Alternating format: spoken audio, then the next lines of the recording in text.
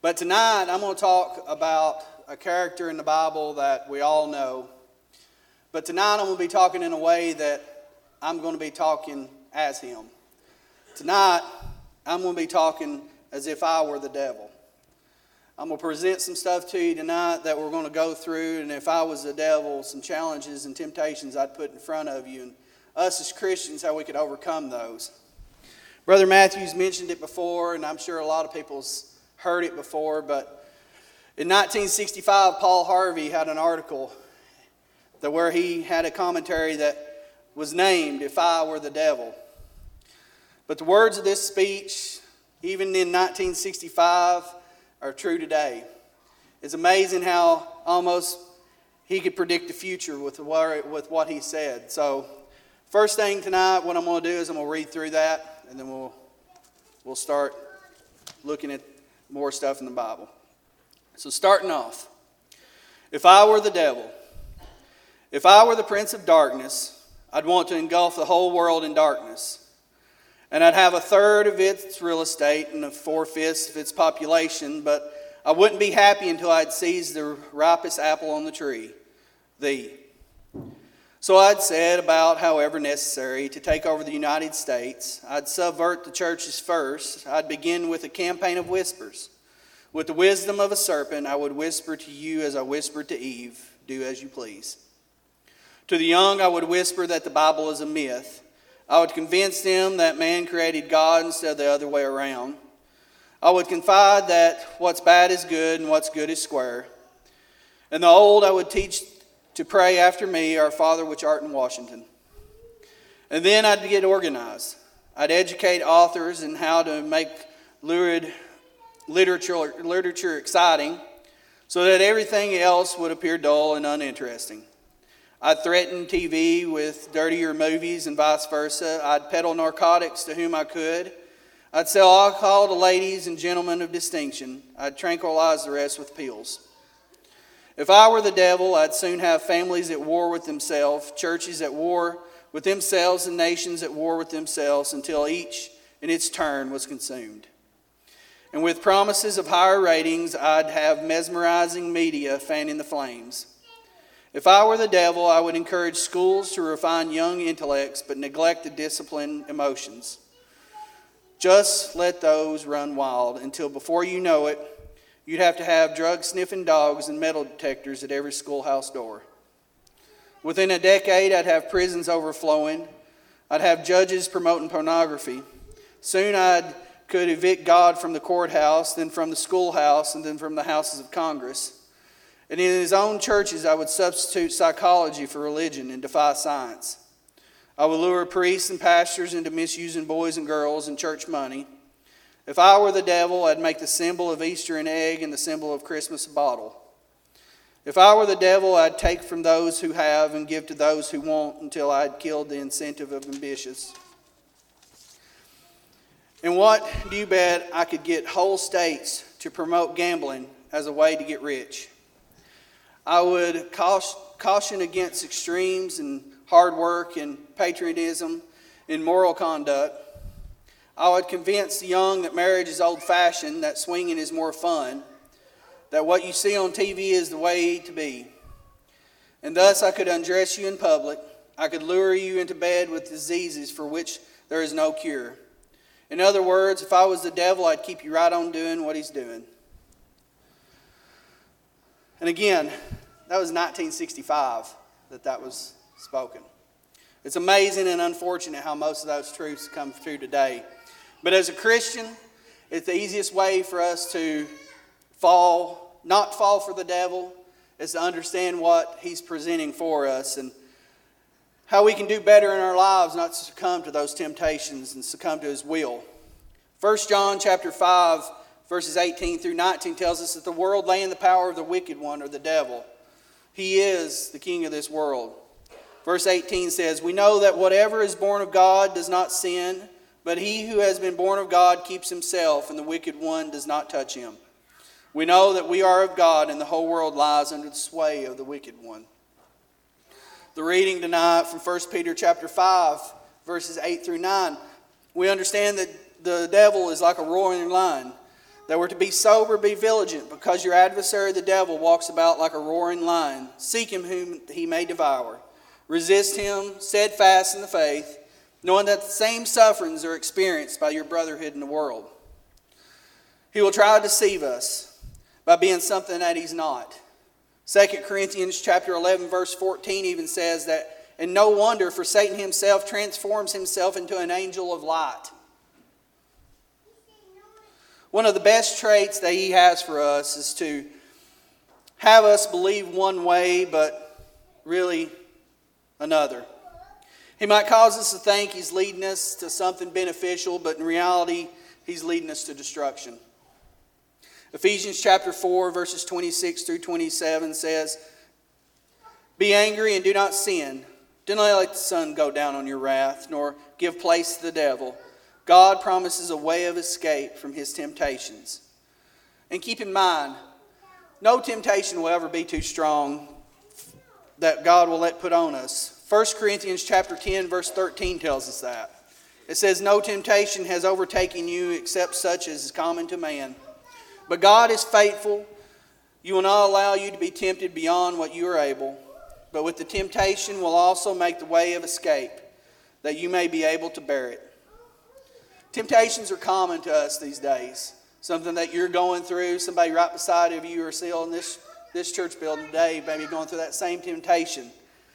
Don't think that you're the only one that has those problems. The devil was a liar and deceiver from the beginning, even in the Garden of Eden. But with God, we can overcome and win. So how does the devil work? He likes to twist God's word. He likes to create doubt by asking a question to doubt the work. Does it really matter?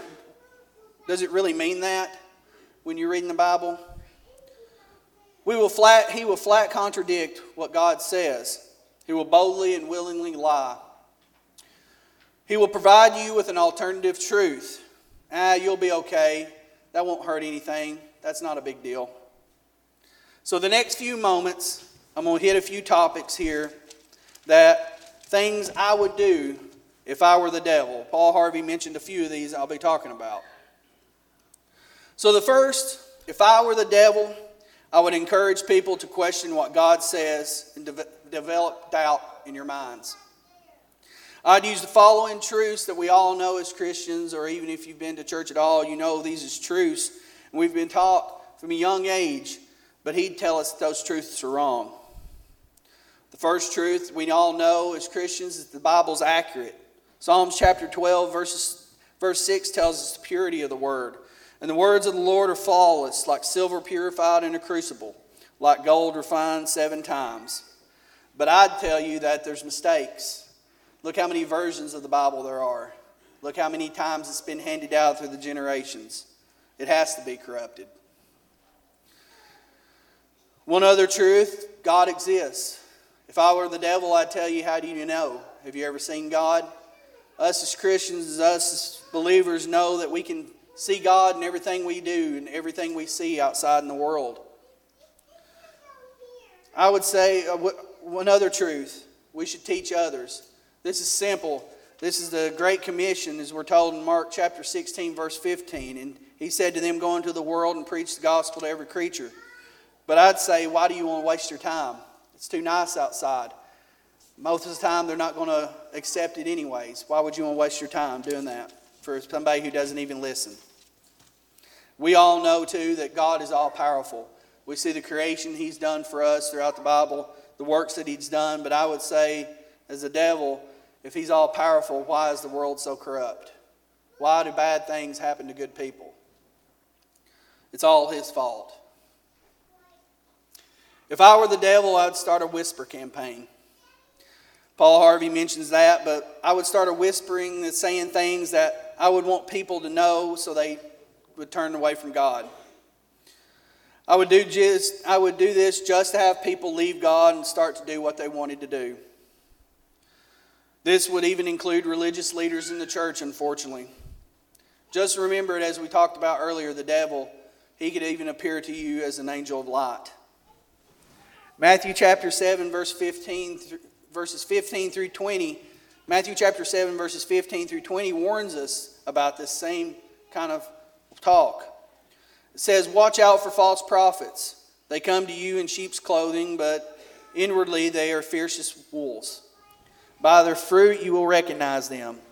Do people pick grapes from thorn bushes or figs from thistles? Likewise, every good tree bears good fruit, and a bad tree bears bad fruit. A good tree cannot bear bad fruit, and a bad tree cannot bear good fruit. Every tree that does not bear good fruit is cut down and thrown into the fire. Thus by their fruit you will recognize them. Pay attention.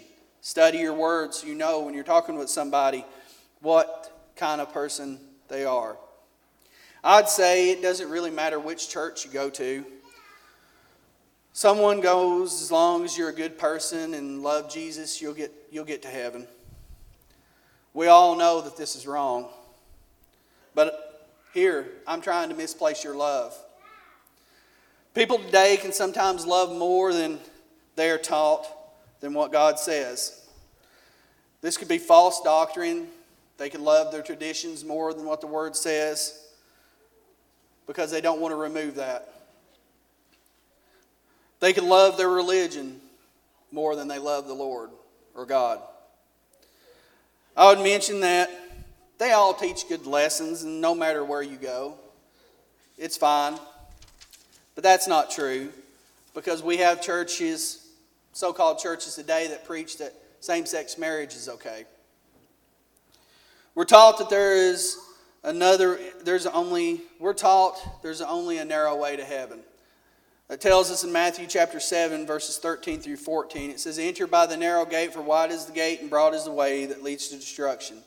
And there are many who go in by it, because narrow is the gate and difficult is the way which leads to life, and there are few to find it. But if I was the devil, I'd teach you that all people are going to heaven no matter your religion or what you believe. But again, we see in 2 Corinthians chapter 5, verse 10, for we must all appear before the judgment seat of Christ, that each one may receive the things done in the body, according to what he has done, whether good or bad. We'll all be judged in the end of days. I tell you, though, if you're a good person and do good deeds, that you'll earn a right into heaven. You'll get in. But we all know that we can't go to heaven by works alone. We can only go to heaven through God's saving grace by coming in contact with the blood of baptism through repentance and living a good Christian life. God only helps those who help themselves. That's what I'd say. But Matthew chapter 7, verses 7 through 12 tells us we can ask for help and how a father helps his children. Verse 7 says, ask and it will be given to you. Seek and you will find. Knock and it will be opened to you. For everyone who asks receives, and he who seeks finds. And to him who knocks will it be opened. For what man is there among you that if his son asks for bread, you will give him a stone? Or if he asks for a fish, will give him a serpent? If you then, being evil, now know how to give good gifts to your children, how much more will the Father who is in heaven give good things to those who ask him? Therefore, whatever you want men to do to you, do also to them, for this is the law of the prophets. We all need God's help. Just like I mentioned earlier, we all have temptations. We'll all need God's help in the end. But don't worry about it, because after you die, you'll just be reincarnated. Well, we know that's not true, because Hebrews chapter 9, verse 27 says, and it is appointed for men to die once, but after this, the judgment. The Bible, though, it's just another history book. Just use it just like you would a social study book or a history book you'd find in the library. But how many of those history books do you know that have prophecies in them that was predicted hundreds and hundreds of years before they actually happened? Before they actually came true. But if I were the devil, I'd also plant doubt wherever you had faith. Hebrews chapter 11, verse 1 tells us, now faith is the substance of things hoped for, the evidence of things not seen. We must have confidence that God created us in his own image. We see that in Genesis chapter 1, verse 27. So God created man in his own image. In the image of God, he created him. Male and female, he created them. Faith is something that we must have to keep hope as Christians. If we don't have faith, then what do we have? But we got to have faith because, like I mentioned earlier, the devil, I'm going to tell you that why do you believe in God if you can't see him? Romans chapter 8 verse 25 says, but if we hope for what we do not see, we eagerly wait for it with perseverance. We eagerly wait for that chance to get to heaven one day. We have a hope to get into heaven. The 2 Corinthians chapter 5 verse 1, for we know that if our earthly house, this tent, is destroyed, we have a building from God, a house not made with hands, eternal in the heavens. Our faith can help. As James chapter 5 verse 20 says, it'll help us get somebody back to God if we have that faith and showing that example. It tells us, let him know that he who turns a sinner from the error of his way will save a soul from death and cover a multitude of sins. 2 Peter chapter 1 verses 5 through 9 talks about a fruitful growth in faith. But also for this very reason, given all diligence, add to your faith virtue, to virtue knowledge, to knowledge self-control, to self-control perseverance, to perseverance godliness, to godliness brotherly kindness, and to brotherly kindness love. For if these things are yours and abound, you will be neither barren nor unfruitful in the knowledge of our Lord Jesus Christ. For he who lacks these things is short-sighted, even to blindness, and has forgotten that he was cleansed from his old sins. We must speak with boldness, and us as Christians, we should not apologize for stuff that's in the Bible. We have the confidence, we need confidence when we're speaking the word, and we must speak faith, not doubt. There's no place in the church or our home for doubt speak. And what is doubt speak, you say? Well, doubt speak could be, maybe, possibly. Are you sure? That's doubt speak. Peter has faith and was able to walk on water until he lost it. So Jesus questioned Peter's faith in Matthew chapter 14 verse 31. He said, and immediately Jesus stretched out his hand and caught him and said to him, O you of little faith, why do you doubt? We should have faith speak instead.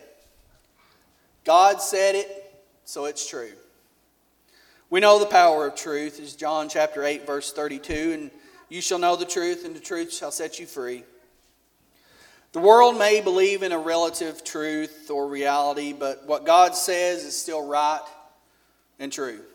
Wrong is still wrong, no matter when, no matter what age we live in. If I were the devil, I would say that traditional church as it is cannot grow anymore, and it needs to be more modern and do exciting new things to bring others into church. Ben Franklin, not the founding father, but a preacher in Ohio around 1879, was in a debate with a man wanting to bring instrumental music into the Lord's church. That guy's argument was that they needed to have it or they would not keep their young people. Does this argument sound familiar? We hear this same debate 100 years later, right? I'd say the church is dying. Currently, the church is among the fourth largest in the number of congregations in the U.S., around 13,000 buildings. Between 1980 and 2007, approximately 12% of the memberships declined. But overall, there's approximately 331,000 congregations in America. An overall decrease between them all, 20%. The trend leads, though, overall that unfortunately, not that they're leaving the church, but that there's just no religious preference anymore in America as a key to declining membership. Since the turn of the century, the percentage of U.S. adults with no religious affiliation has more than doubled from 8% to almost 20%. If we plant the seed of the word as Christians, we'll be fine, though. We don't have to worry about the church declining as long as we stay true to the word. 1 Peter chapter 1 verse 23 says, having been born again, not of corruptible seed, but incorruptible, through the word of God which lives and abides forever. The word of God will never change. But if I were the devil, I'd want you to be godless. Godless, what do I mean by that? I'm not talking about not believing in God, period. I'm talking about not taking God seriously. I'm talking about when we hear ungodly now, we think of something being wicked. But that can come from us if we don't take God seriously in our lives, even as Christians and people here in this auditorium today. We would become fools, and fools do not believe in heaven or hell. Proverbs chapter 1 verse 7 says, the fear of the Lord is the beginning of knowledge, but fools despise wisdom and instruction. Titus chapter 3 verse 3 tells us, for we ourselves were also once foolish, disobedient, deceived, serving various lusts and pleasures, living in malice and envy, hateful, and hating one another. I'd just say, just ignore what God says. Don't believe or have faith in Jesus or what's right in the Word. It's okay. Like I mentioned earlier, you just have to be a good person. But Romans chapter 10 verse 17 tells us that, so when faith comes by hearing and hearing by the Word of God. And we know in Hebrews chapter 11 verse 6, if we don't have faith, we can't please Him. It tells us, but without faith it is impossible to please Him. For he who comes to God must believe that He is, and that He is a rewarder of those who diligently seek Him. And we know in John chapter 8 verse 24, we must believe. It says, therefore I said to you that you will die in your sins, for if you do not believe that I am He, you will die in your sins. In John chapter 8 verse 32, it tells us to know the truth again, and He'll set us free. I would just keep you from ever studying and gaining knowledge in the Word. I'd keep you on the milk. Because if you're not knowledgeable in the Word, how are you ever going to pick out my followers in the crowd of sheep's clothing? How are you going to gain knowledge to help bring lost souls and go unto this world and preach to all nations without growing and studying in the knowledge of the Word? The devil wants to offer a counterfeit belief to us that one religion is as good as the other. Ephesians chapter 4 verse 5 tells us, though, that the Scripture tells us that there's one Lord, one faith, and one baptism. But it doesn't matter what you believe, people will say. God wants us to believe what is spoken. But the devil knows what Jesus says on judgment. I'm not foolish. I know the Scripture.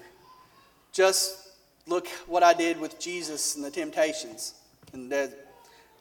I quoted Scripture just like anybody else. But if I were the devil, I would poison your relationships. I'd tell you not to worry about your neighbor, worry about yourself. Ephesians chapter 4 verse 29, we're taught that we must forgive each other through challenges. It tells us, let no corrupt word proceed out of your mouth, but what is good for necessary edification, that it may impart grace to the hearers. I'd say your happiness is the most important thing. I would promote jealousy and envy. I'd promote gossip about people that didn't agree with me or your ideas. I'd have you get even with people and keep a chip on your shoulder. I'd make you slow to forgive. But James chapter 3 verses 13 through 18 explains, who is wise and understanding among you? Let him show by good conduct that his works are done in the meekness of wisdom. But if you have bitter envy and self-seeking in your hearts, do not boast and lie against the truth. This wisdom does not descend from above, but is earthly, sensual, demonic. For where envy and self-seeking exists, confusion and every evil thing are there. But the wisdom that is from above is first pure, then peaceable, gentle, willing to yield, full of mercy and good fruits, without partiality and without hypocrisy. Now the fruit of righteousness is sown in peace by those who make peace. But I would plant evil thoughts in your mind, get your minds in the wrong. Just look what I did to Judas. Finally, if I were the devil, I would make you insensitive to sin. I'd make it so you did not care what you do and be calloused to it.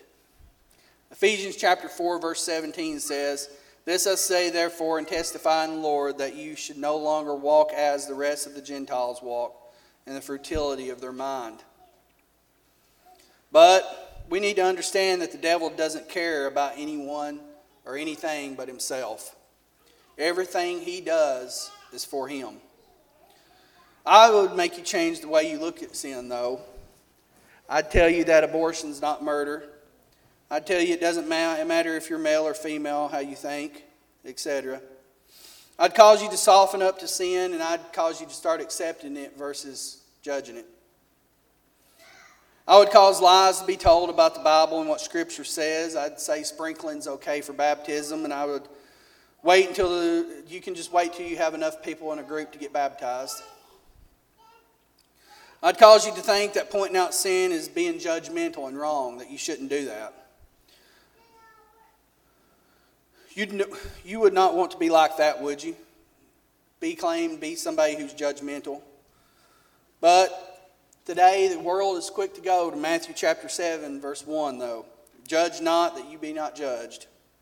But John 7, verse 24 tells us to judge with righteousness. It says, "Do not judge according to appearance, but judge with righteousness judgment." People say, well, Jesus never called anyone a sinner. But if you've read Matthew chapter 23, it tells us another story where Jesus and the Pharisees, and he calls them hypocrites. Jesus loved sinners. He would often send them away and just tell them to sin no more. We should all love the sinner and not the sin. So which is better? An immoral person that doesn't believe in sin and lives how they want to live, or to repent and from those sins seek forgiveness from God? That is what is offered today as we come to the invitation part of the service. As we read in Romans chapter 10, verse 17, it tells us we must hear. So then faith comes by hearing, and hearing by the word of God. John chapter 8, verse 24 tells us we must believe. "Therefore I say to you that you will die in your sins, for if you do not believe I am he, you will die in your sins."